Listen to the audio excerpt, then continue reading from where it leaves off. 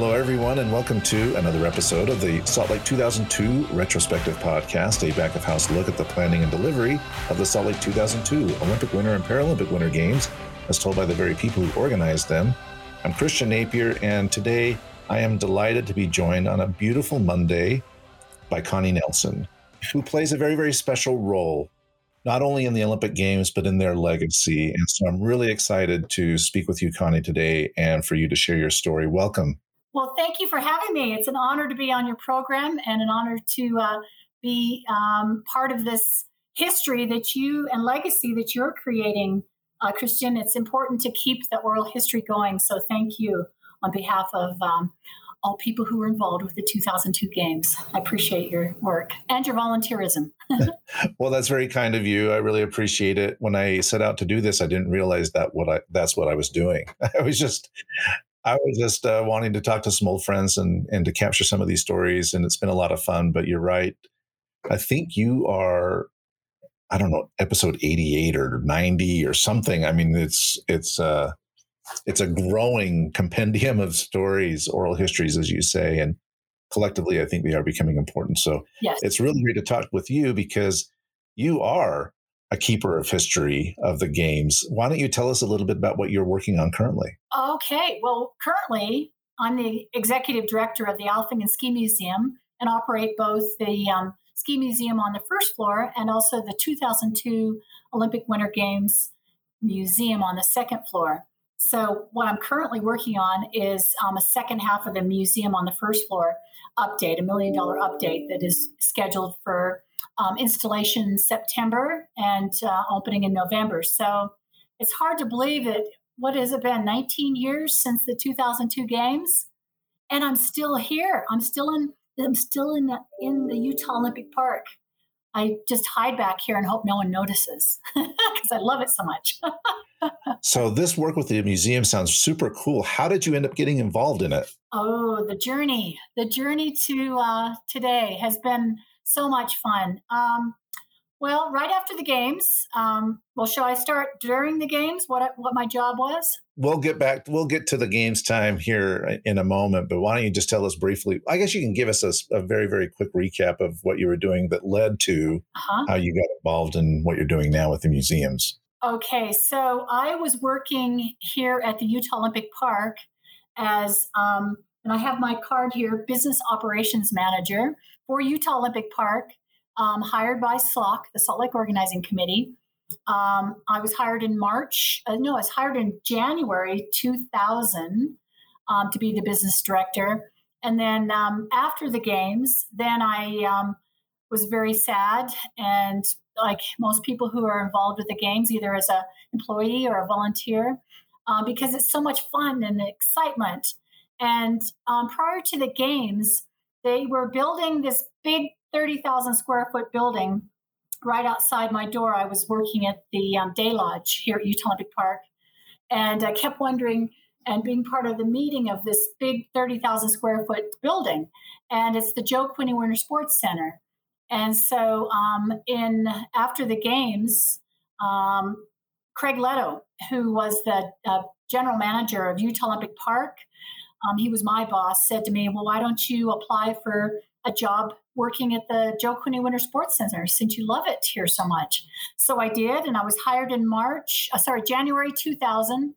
I was hired to be the assistant director of the Alfing and Ski Museum, March 2000. So right after the Games finished in February, I started as assistant director here at the Alfing and Ski Museum because I have a master's degree in sports administration from Australia, and it fit really nicely with.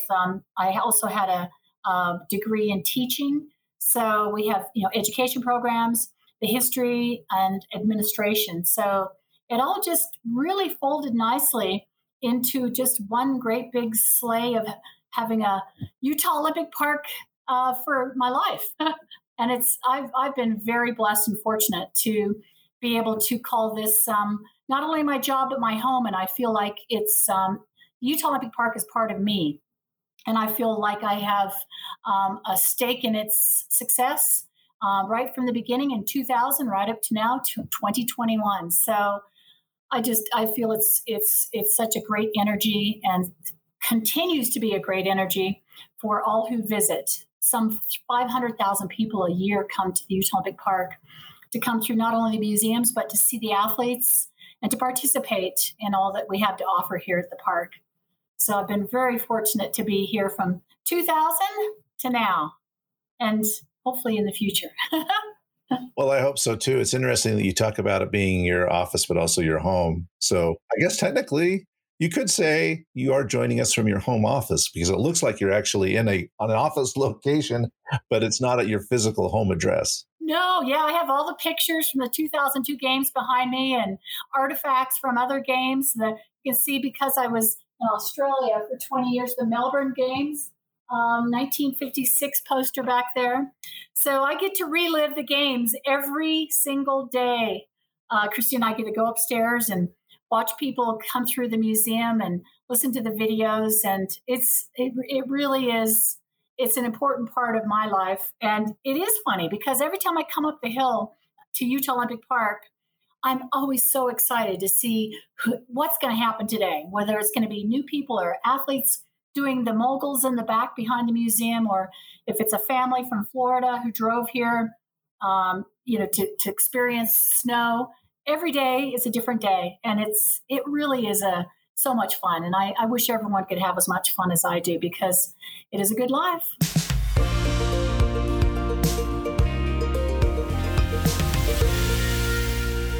Well, it does sound like a good life. You mentioned just a moment ago that 500,000 people a year come through the premises and visit the museum and see the athletes and all that kind of stuff. But what about during COVID? Did the museums have to shut down? Did the park have to shut down for COVID? Is it still open? Is it operational? Can people still go and see all that there is to see there at the park? That's a really good question. Yeah, I was just talking to one of our Hall of Famers this morning, and he called to ask if we were open because he wanted to bring his family in March. Yeah, so March 15th, 2020, that day, I remember coming out of the Uintas and hearing that the first community case happened here in Summit County, and they were starting to shut things down. Each of the ski resorts, first, I don't remember which was first, one of them, either Deer Valley or Park City, closed down. And then next we heard Deer Valley. Next we heard just all the ski resorts systematically started shutting down. And so I came into work and I said, we're going to shut down. So that was March 15th. And then Summit County did shut down every business here in Summit County to the point that I couldn't, the Utah Olympic Park was actually gated. We couldn't even get into our offices. So it was a really weird time packing up everything. Like I said, this is my home. And it was very unsettling for me to, as I was saying, this is my home, to take everything from here and bring it to my home, which is only 10 minutes away. But this is where the action is. This is where, everything happens. The Hill of Dreams is what I call it. This is what I live for. And yeah, just to shut down on March 15th, it was weird. And I know everybody has their stories, but I remember, starting to think, okay, well, how am I going to save this? How are we going to do this? Because we're a museum. The only way that we operate is by people coming into our museum. And everything that I've worked toward, the interactive exhibits, they're all touch, feel, listen, the kinesthetic. Well, COVID is the antithesis of that. Don't touch it. Don't get too close. So I was like, well, everything is interactive. We've worked for that over the last 20 years. So how are we going to operate? How will we change things? Will we operate? Will we close? I mean, nobody knew. And so I just immediately started getting busy writing grants, getting the payroll protection program to keep the employees, talking to other executive directors in Summit County. What are you doing? What are you applying for? And anyway, going from there, for 10 weeks, we were closed till May 26th.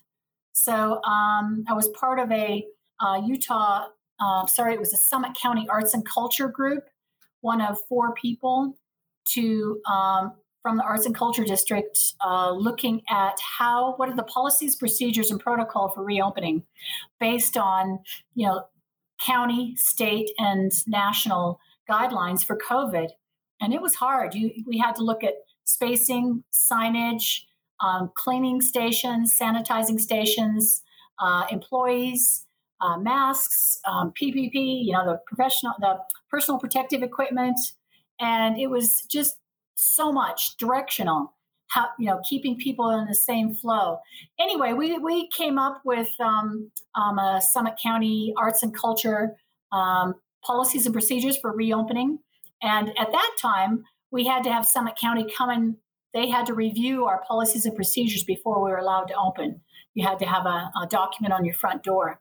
So we were one of the first to open. May 26th, opened the front doors. It was scary because, it seemed like an invisible enemy. We didn't know what was going to happen. The people from outside of Utah were the ones that we were worried about. New York, California, Arizona.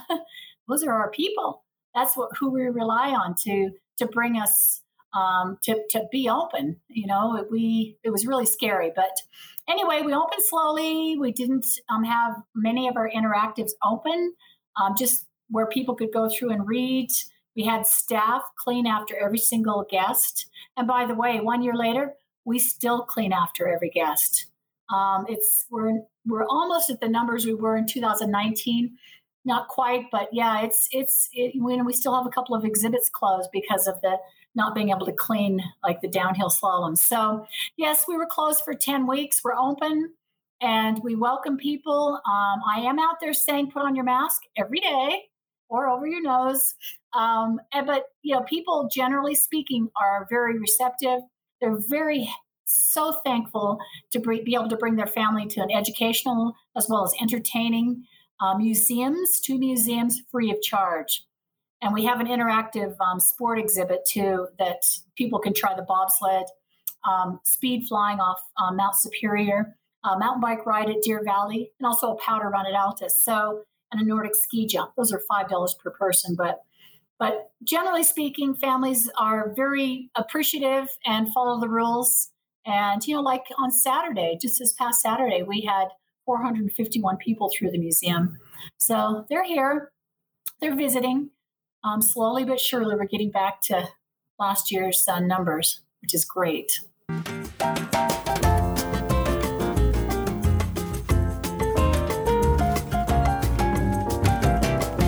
Well, I want to go check it out myself. I was curious when you said, given the large number of out-of-state people coming in, do you have a rough idea of how many people come through there local versus out-of-state people? I do. 78% are from out of Summit County. And it's interesting. It's a big percentage because in Summit County, what do we have? 26,000 people. So outside, mostly it's people from out of state.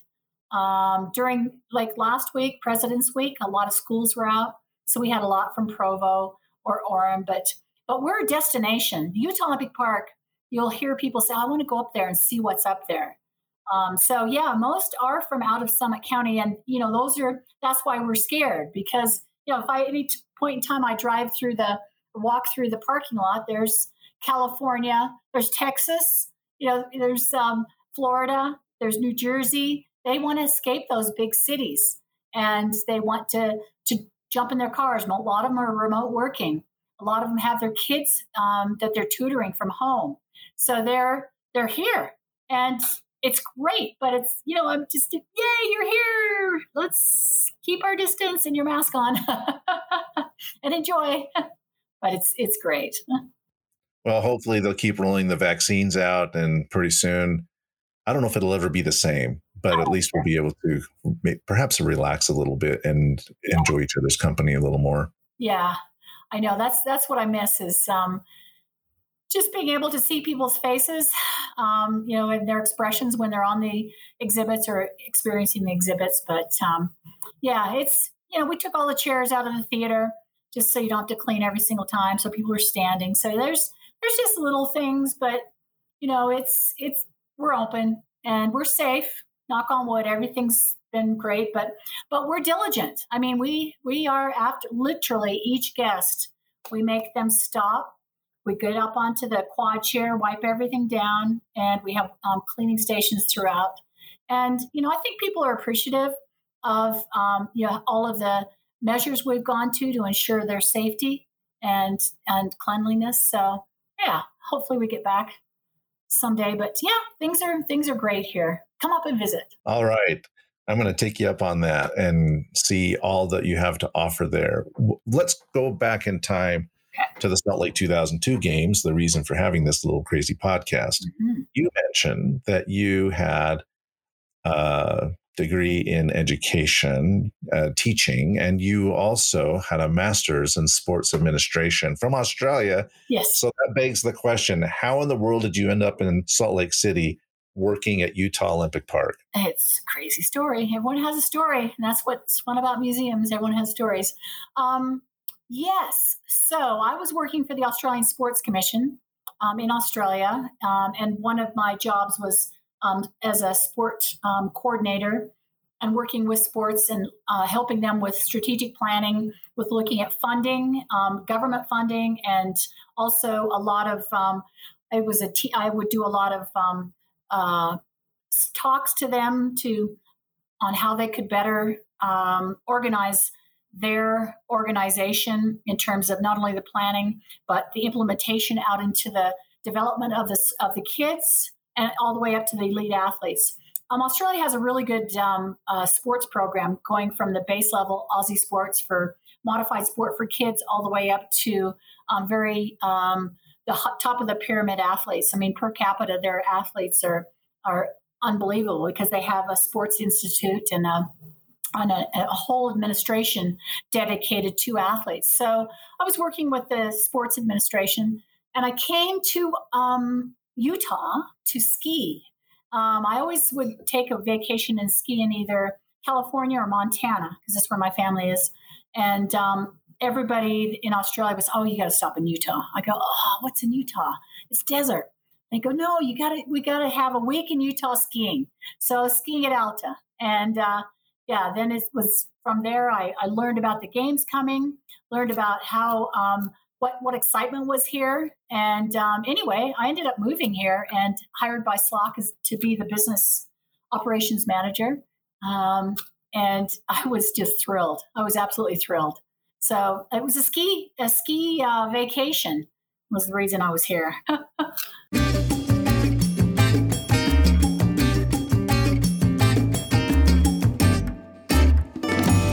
That is so interesting that skiing brought you here. Yeah.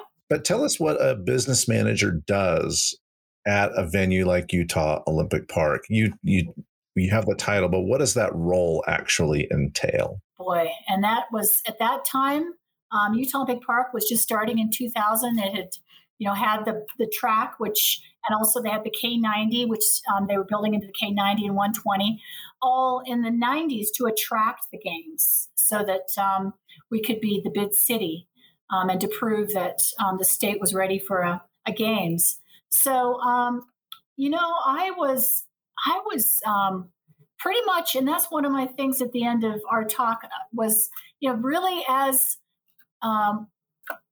a part of any organization, I think you need to be willing to do anything.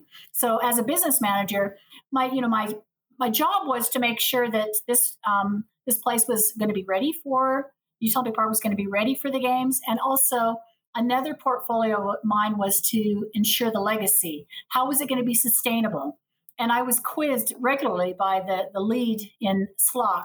How is the Utah Olympic Park going to continue to be open and able, and athletes and visitors able to visit Utah Olympic Park in the future? We don't want to have a shuttered, big, wide elephant. How is that going to happen?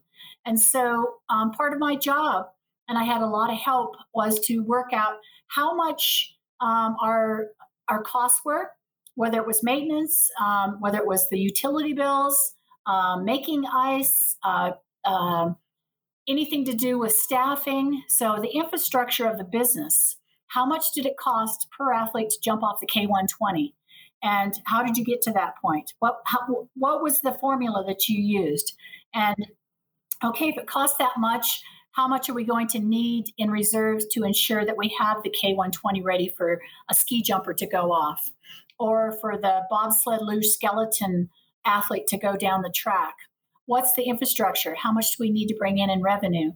And so, from there was born a lot of the business model, and that was passenger rides on bobsleds. I was one of the first to get that organized, and worked out that you can increase your productivity by 33% by having the driver of the bobsled also be the brakeman.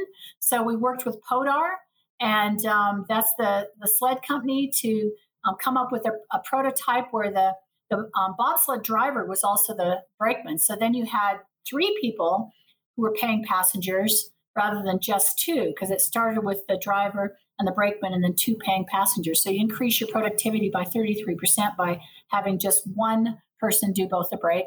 So that was one of the things.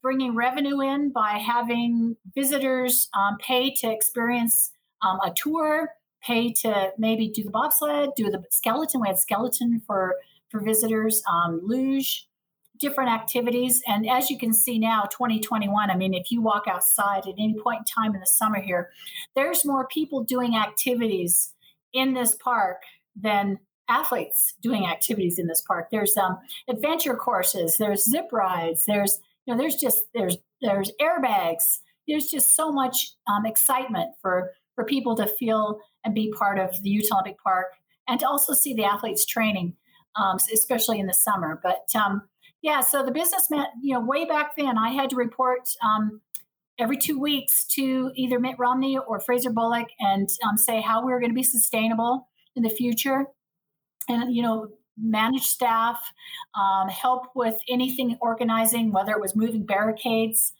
We had 7 test events in 7 weeks. That was our big thing. Working with the crews here, managing how the athletes came in, organizing how people would come into the Utah Olympic Park, how they would exit. So, ingress, egress, things like you probably talked to all the other folks about, and how do you get all the visitors in?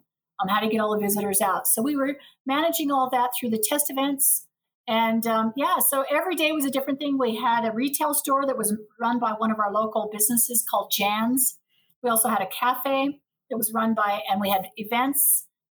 We had caterers. So everything's just started building from a very small staff to what it is today. So the business manager was important in terms of how are we going to be sustainable. And I felt that was so important. And that's why I love still being here.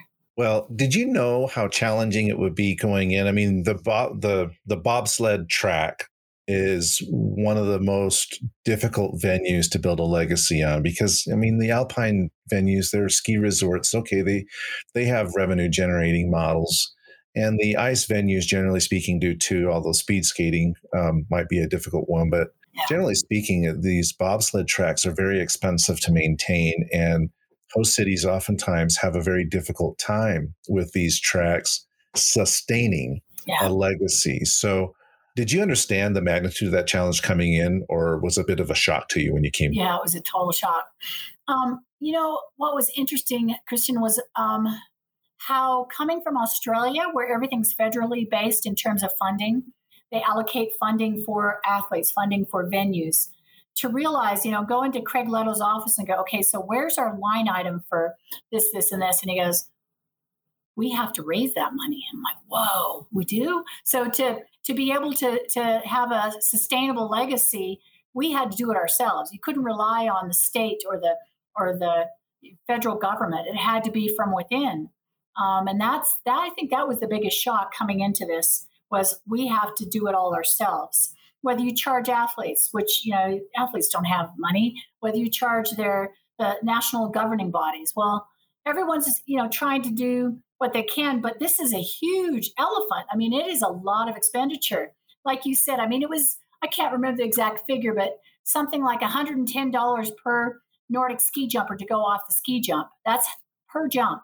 And, that was the number I came up with when you look at all of the infrastructure to get that person off the jump, whether it's staff or hill crew or, whatever it is to get that jumper in the in run to jump off the Nordic ski jump. So the magnitude, I had no idea. But then, I really got into it, and I thought, no, we can do this. And and Colin Hilton's leading the group now, and he was part of the games, and he was in charge of all three venues here at Park City. I worked with him, and it's fun now that he's taken it to a new level and keeping the funding going, and also obviously after the games with the 78 million that was left over in terms of legacy. That was huge, and that was thanks to all of the leadership in SLOC.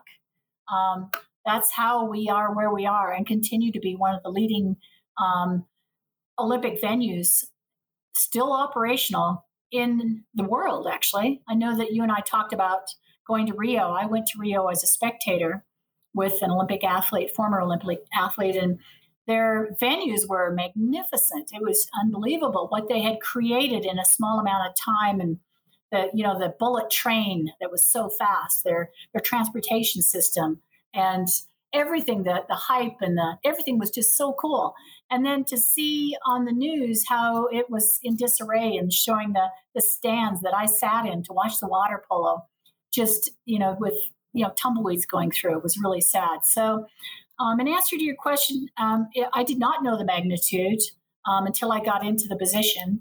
And I did not realize how amazing we had done with that legacy and with the sustainability of all the infrastructures we put into place right at the beginning and throughout, from the people who have followed me to now, how unique we are and how well run the Utah Olympic Park is and all the legacy venues, because we care and we can sustain it through visitors. But yeah, it was a whole series of, we have to be sustainable. Number one, some funds were left over because we had good management. And now we continue to have good management, and we have the opportunity to raise funds through people experiencing activities here at the Utah Olympic Park and in the museum.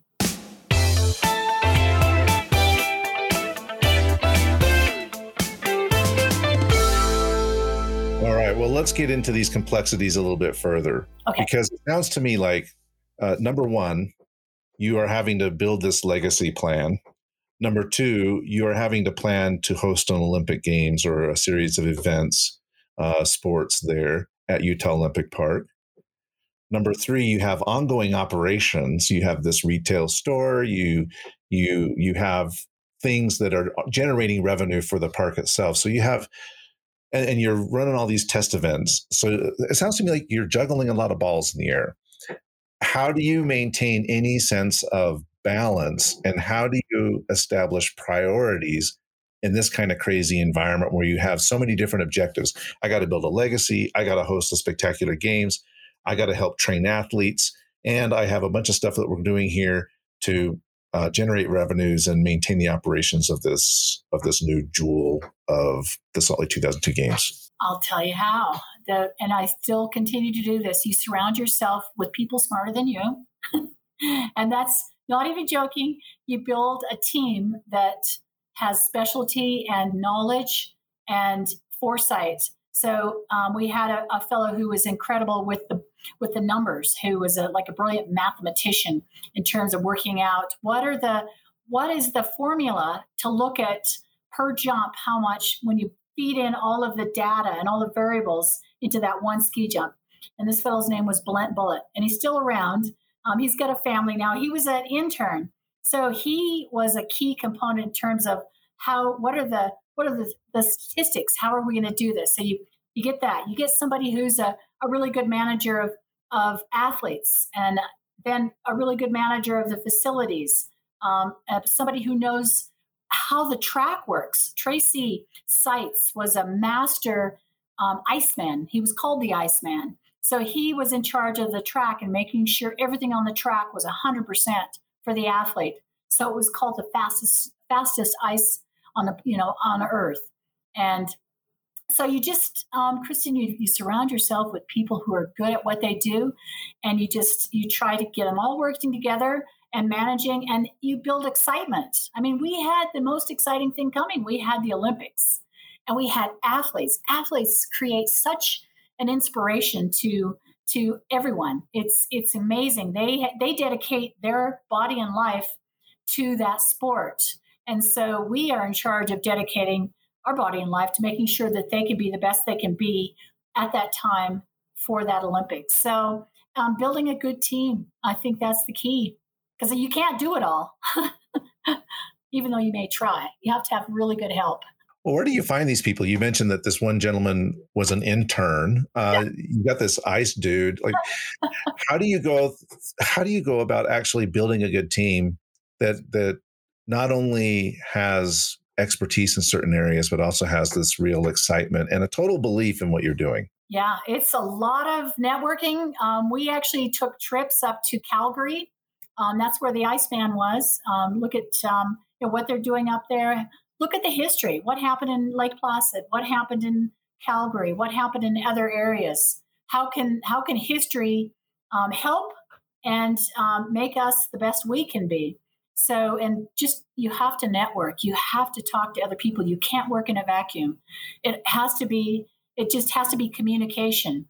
And still to this day, if I need another employee for whatever is going on, I have a chat to a friend or to a colleague and go, do you know anybody who might have this expertise or who could do good marketing, or do you know somebody who's interested in, and you just talk to people, and you get like-minded people together, and people who are really excited about the games.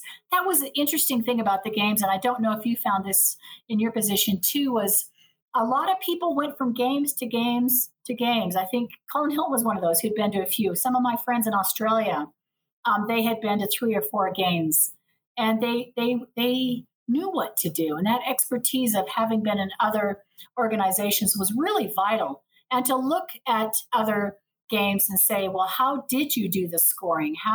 What mechanisms did you use for the timing eye on the track? Or for the ski jump. So and the sports themselves were huge components of making this the best it could be, because they go, well, this doesn't work or this does work.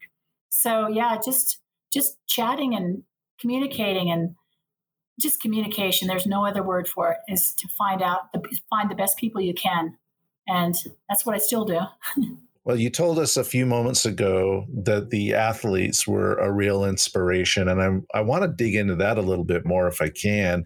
What was it about the athletes that you found so inspiring? Were there specific things that they were doing in training or performances, or stories that you heard from them that really helped motivate you and your team? Oh boy. Okay. So I was a triathlete in Australia.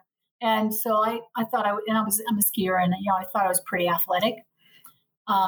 Remember, this is coming from me thinking I'm athletic. So I thought, okay, I'm going to be the business manager of sports that I haven't tried. So right off the bat, I'm going to try bobsled, luge, skeleton, ski jumping, and freestyle, see what the athlete feels. And what I came up with was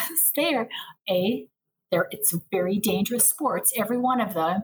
B, they're very skilled and focused, because if you make a mistake in any of those in any way, you're going to get hurt bad. So the inspiration was, wow, these athletes are so amazing at what they do. If they're flipping and turning in the air and landing on a snow cliff, a snow cliff, it's just incredible, and you just watch it. One of my first experiences of watching a ski jumper, when I first started this job, I wandered down to the K64, which was a smaller big jump, not the ones behind here in the museum, and just standing there quietly waiting to see the ski jumpers. And I'm standing next to some moms, and I look up and I see the kid going down the in run, hitting the jump and landing. And I just looked at her and I go, how do you let your kid do this? That looks really dangerous. And you can see all the moms like gasp. And the kids grew up doing this. They started here at Utah Olympic Park. I just happened to be coming in as somebody seeing it for the first time. And that was my honest reaction was, how could you let your kid do this? That looks really dangerous. So yeah, it was fun to see the parents just gasp at me like, who is she? So it was, the athletes are so focused, and even from the young age. And um, what a great facility to have for people who live here in Utah, and to have for their kids to experience. Yeah, so the athletes are every day. I'd go up to the top of the bobsled luge skeleton track and watch those athletes push their sled, jump on them or in them, and or do the luge, the toe, and just like go, how amazing to hit those corners at 5 Gs, 5 times their body weight, and have the skill and the knowledge to come out of it and not crash and burn. Because I did with the luge, trying to steer it. Of course, remember I only had like 3 turns because they start you from the tour start as a rookie like me. But I was just like, oh my gosh, I had so much respect for him because it's so much training and so much laser sharp focus. So yeah, inspiration every day, still to this day.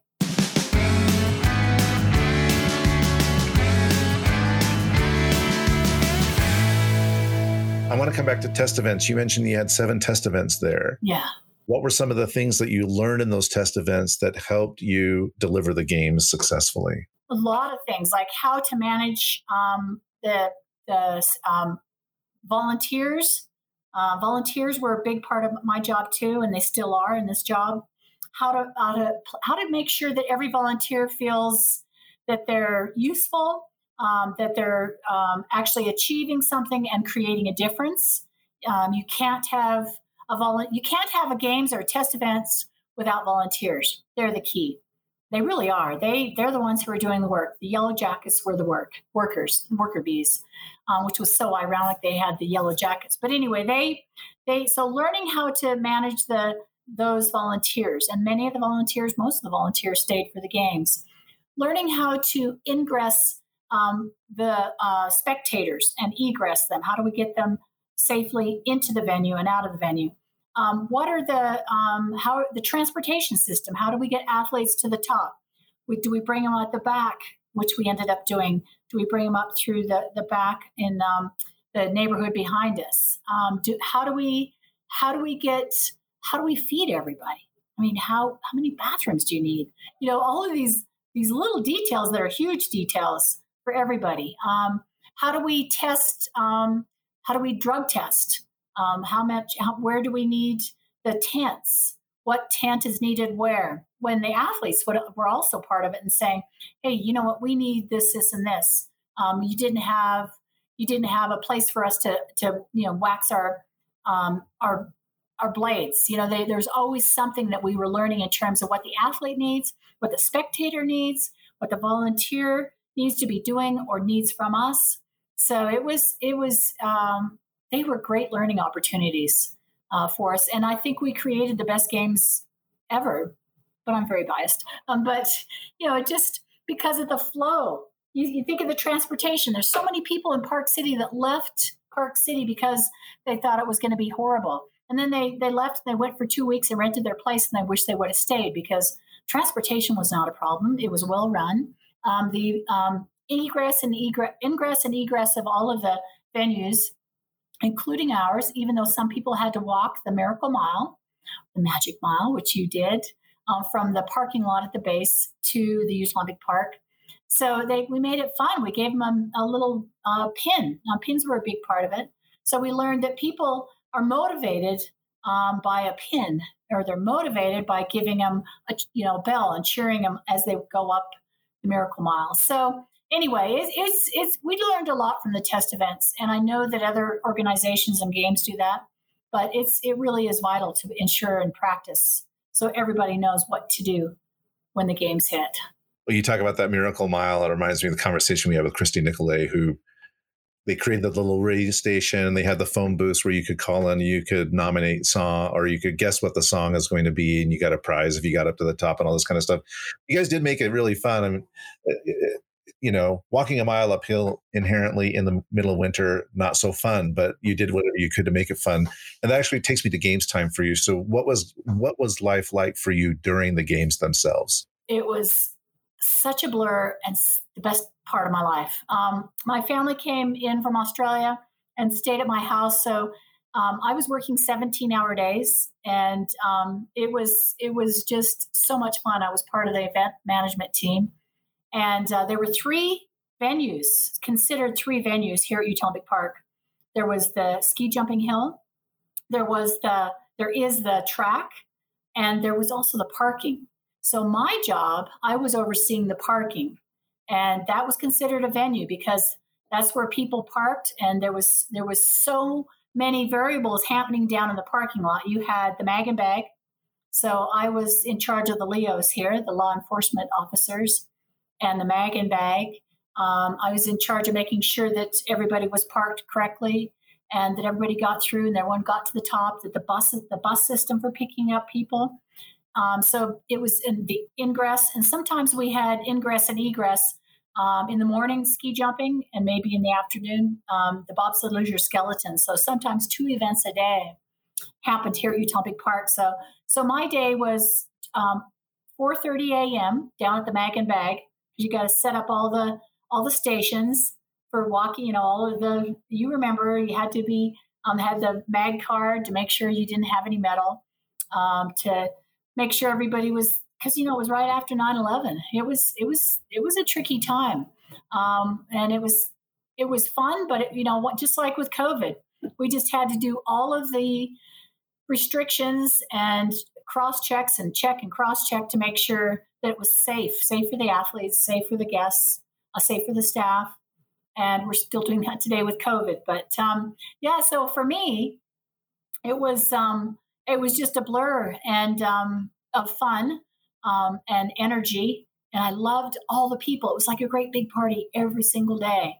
And going into the tent, we always remember as people as employees going into the tent with the volunteers and having breakfast, lunch, or dinner, the porridge in the morning, you got to remember the porridge. It was in the Pop-Tarts, whoever was sponsoring Kellogg's, that's what we were eating. And, after 17 days, it got to be a lot, but it was so fun. It was just laughter. It was sunshine. It was snowstorms. It was wind. It was not, it was beautiful. So it was just a lot, but everyone had a story, like you said, who came up the hill. Everyone had a story who was leaving. The athletes created history. It was one big party, 17 days long, and I loved it. And I would do it again.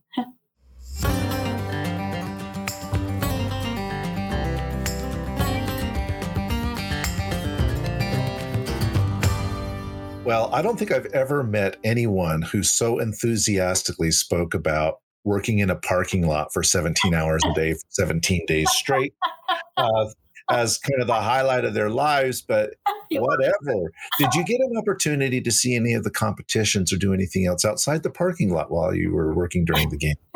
If there ever is a games again, I'm going to make sure I'm outside the parking lot because I did miss out on a lot. But I did, yes, I would walk that Miracle Mile many times. I was very fit at the end of those 17 days, and I did get the opportunity to watch the ski jumping. I did get the opportunity to watch Jimmy Shea win gold. In a snowstorm, Tristan Gale win gold. Those were they're so clear in my head, those particular days and those events. I did get a chance to. Craig Leto did let us have, I think, a half day off once, and we went to Soldier Hollow and watched some of the biathlon. So that was super fun. I did get to go to an event at Deer Valley, the freestyle, because it's a component of here. But I never got down to the Galvin Center because it was just that extra down to Salt Lake, and I regret that because my friends were all having a blast. They were all going to the concerts at Galvin Center, the train, the group, and it was that part was I do those. That's my only regret is I didn't get a chance to go do those things, but I did go down to Park City and walk through town and talk to guests. So. I had a great time. I did not see my family. My mom did all my wash so that when I got up in the morning, I had fresh clothes, and when I got home, I'd put them in a pile and come up the next morning, and they would be all clean. So I had a team behind me. So that was important to have a team. But it was just one big party. And, people down at the Mag and Bag, they were excited to be there. We really didn't have many grumpy people because they were so excited to be at the games. And we've been waiting for so long to get the games here in Utah. So it was fun. But yeah, I just love people. That's why I'm still here. I just love listening to people and finding out who, where, what, how did they get here? What are you doing? So it's just the same thing I'm doing now. Well, if we do get another games, yes, I do hope that you can work in some place besides the parking lot, but it sounds like you made the most out of that and still had a blast. Now, we typically end our Salt Lake 2002 retrospective segment on a Goosebump memory, but before we get there, I know that you wrote down some stories and memories and things like that, so I want to make sure we get to those. Have we left anything out that you want to reflect on before we get to your Goosebump moment? I think I better tell people how dorky I am. And so right off the bat, like I said, one of my favorite things of my job and still is meeting people. But I'm not necessarily a movie buff or watch TV because I had come from Australia and, was a triathlete and surfed and whatever. So I didn't do a lot of TV watching. So part of my job here at Utah Lake Park was looking after VIPs. And so that was really important that I can schmooze with the best of them and I have so much fun. So, but I wouldn't necessarily know who they were. So that Do You Know Who I Am was never worked on me because I didn't know who they were. So, well, there's a couple of fun stories. So one time I was leading a VIP group up to the top of the bobsled one evening. And I was told, these are really important people. And I always try to quiz whoever was around me. So who are they? Like, what do they do? And I just got a really quick clip on this one particular family, a fellow and his wife. And they said, well, it's Wilson. Don't you know Wilson? I'm like, I don't know Wilson. So anyway, so I was in a car leading their limo up to the top of the bobsled so they can do the bobsled. They're really nice, not pretentious at all. So really friendly. And so on the drive up to the top of the bobsled from here, I called my phone a friend who knows it all. She's the trivia queen. I said, okay, what's this Wilson? I don't know. It's some movie that's on. She goes, oh, that's Tom Hanks and his wife from Castaway. Wilson is the ball in the movie. I go, that's Tom Hanks? And then sure enough, I got out of the car. I'm like, yep, that's him. Of course, they're out of context. I don't know who Wilson is. I hadn't watched the movie. Anyway, so I did watch the movie after that. And then one more fun story that, I did know who this person was, but I had a pickup truck, GMC sponsored, so I was able to have a GMC sponsorship vehicle. So I had a pickup truck, and so I was responsible for taking this VIP to the outrun of the K64 for a clip. And there, we had sponsorship here. We had movies here. We had a lot of ads, Visa, whatever. So this happened to be a guy with a huge chin. And I remember looking over and going, where have I seen that chin? I can't remember. It was Jay Leno. And he's the nicest guy. And all he talked to me about was the truck and how, what sort of engine it had and how they had improved this. Come to find out, you probably know, Jay Leno has a whole garage, a whole level of his house is all the vehicles. So it was fun for me to meet people who are just so diverse and so human and just love to be at the game. So they were doing a film shoot of him going in a lounge chair off the K64 on skis. So anyway, I just had so much fun with everything that was happening. So those were just a couple of fun stories that, that it was just fun.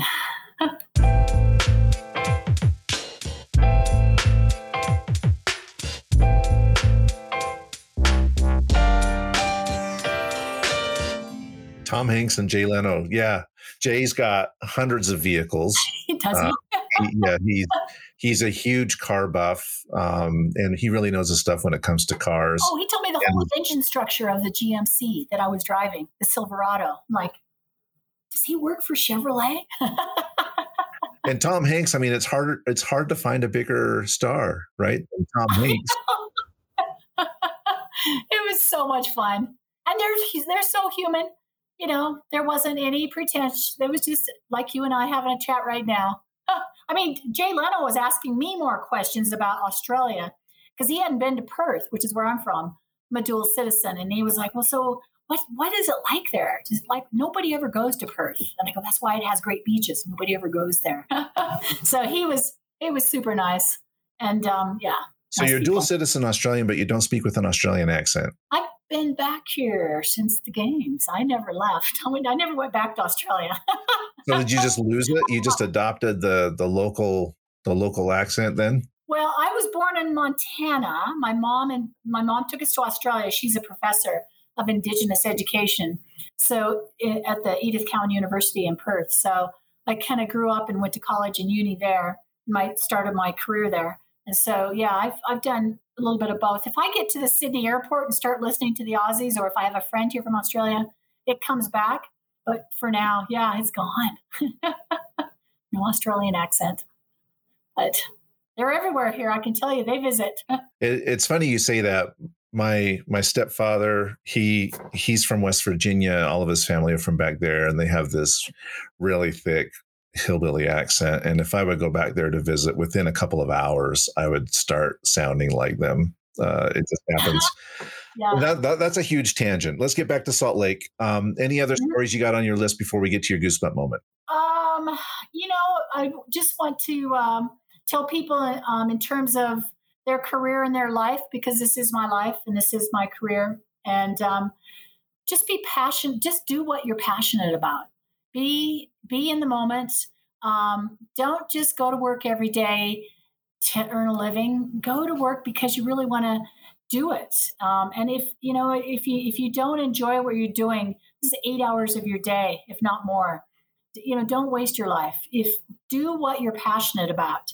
And if you can't do what you're passionate about in your job, do it after work. If you're passionate about volunteering on a Mountain Trails Foundation trail building group, do that. But do something that you're passionate about every single day, and you will enjoy your life. I guarantee it. I think that's great advice. Let's get to your goosebump moment. After the goosebump moment, though, I do want to ask you about the future of Utah Olympic Park and the museums there. So tell us your goosebump moment, and then we'll wrap up with what's ahead for you and the park. Yeah, my goosebump moment happened a lot, and that was watching the American flag get taken up to the top and the national anthem being sung, especially after 9/11. So Jimmy Shea, Tristan Gale, the Vanetta Flowers on the bobsled, the women's bobsled team, just watching. I mean, I just get goosebumps and tears watching, and I do still today watch the American flag get taken to the top, and the national anthem. I just am so proud to be an American and proud to be here and proud to be a part of everything that this life has given me. It really is. You can't beat it. What happens in 2021 and beyond there with the museums and the role that you're playing? Yeah, we are working toward, like I said, with the Alphigan Ski Museum, updating. We update every year new exhibits to make it more interactive, more up to date, more technology. Technology changes every day. So our biggest undertaking yet, so we're doing right now, and that's the north side of our museum, which incorporates 8 exhibits, are all going to be redone. The topographical map, which shows the Wasatch Front and the ski resorts in those areas and history about those. We've got snowboard. We've got an interactive table going in that is like a huge computer. We have videos, photos, and tell the story of each of the exhibits and the Olympics. And then you walk up the stairs to the 2002 Olympic Museum, and you'll see that gets updated regularly too. But not as much because it's the history of the 2002 games. But now that we look toward maybe focusing on the 2030 or 34 games coming up, we will be looking at our exhibit space and maybe creating an exhibit of looking toward the future. And as that crystallizes, which there is a bid committee going on right now, and I have done a couple of displays for the bid committee prior to COVID with Fraser Bullock and Governor Herbert when they were announcing looking at the 2030 or 2034 games. So hopefully we'll be back in that mold and start revving it back up and looking to the future. And until then, come and visit the Utah Olympic Park and the 2 free museums, the Alphigan Ski Museum and the Eccles 2002 Olympic Games Museum on the 2nd floor. and then go outside and watch those athletes. They're amazing. I and the listeners definitely need to take you up on that kind invitation. If people want to learn more about the museums, about the work that you're doing there, or if they just want to reconnect and swap stories about Salt Lake 2002, what's the best way for them to reach out and contact you? Okay, our website is ingenmuseum.org, or my email address if you want to email. I love the Facebook, and I love your podcast because a lot of those people I know and worked with. So cnelson at uolf.org. UOLF stands for Utah Olympic Legacy Foundation.org. So cnelson at uolf.org. So would love to hear from you, even if it's just to say hello on the phone, because we can't really say hello in person, but come up to the museum. I'll have a mask on. I'll be wandering around, and I'd love to show you through. All right, perfect.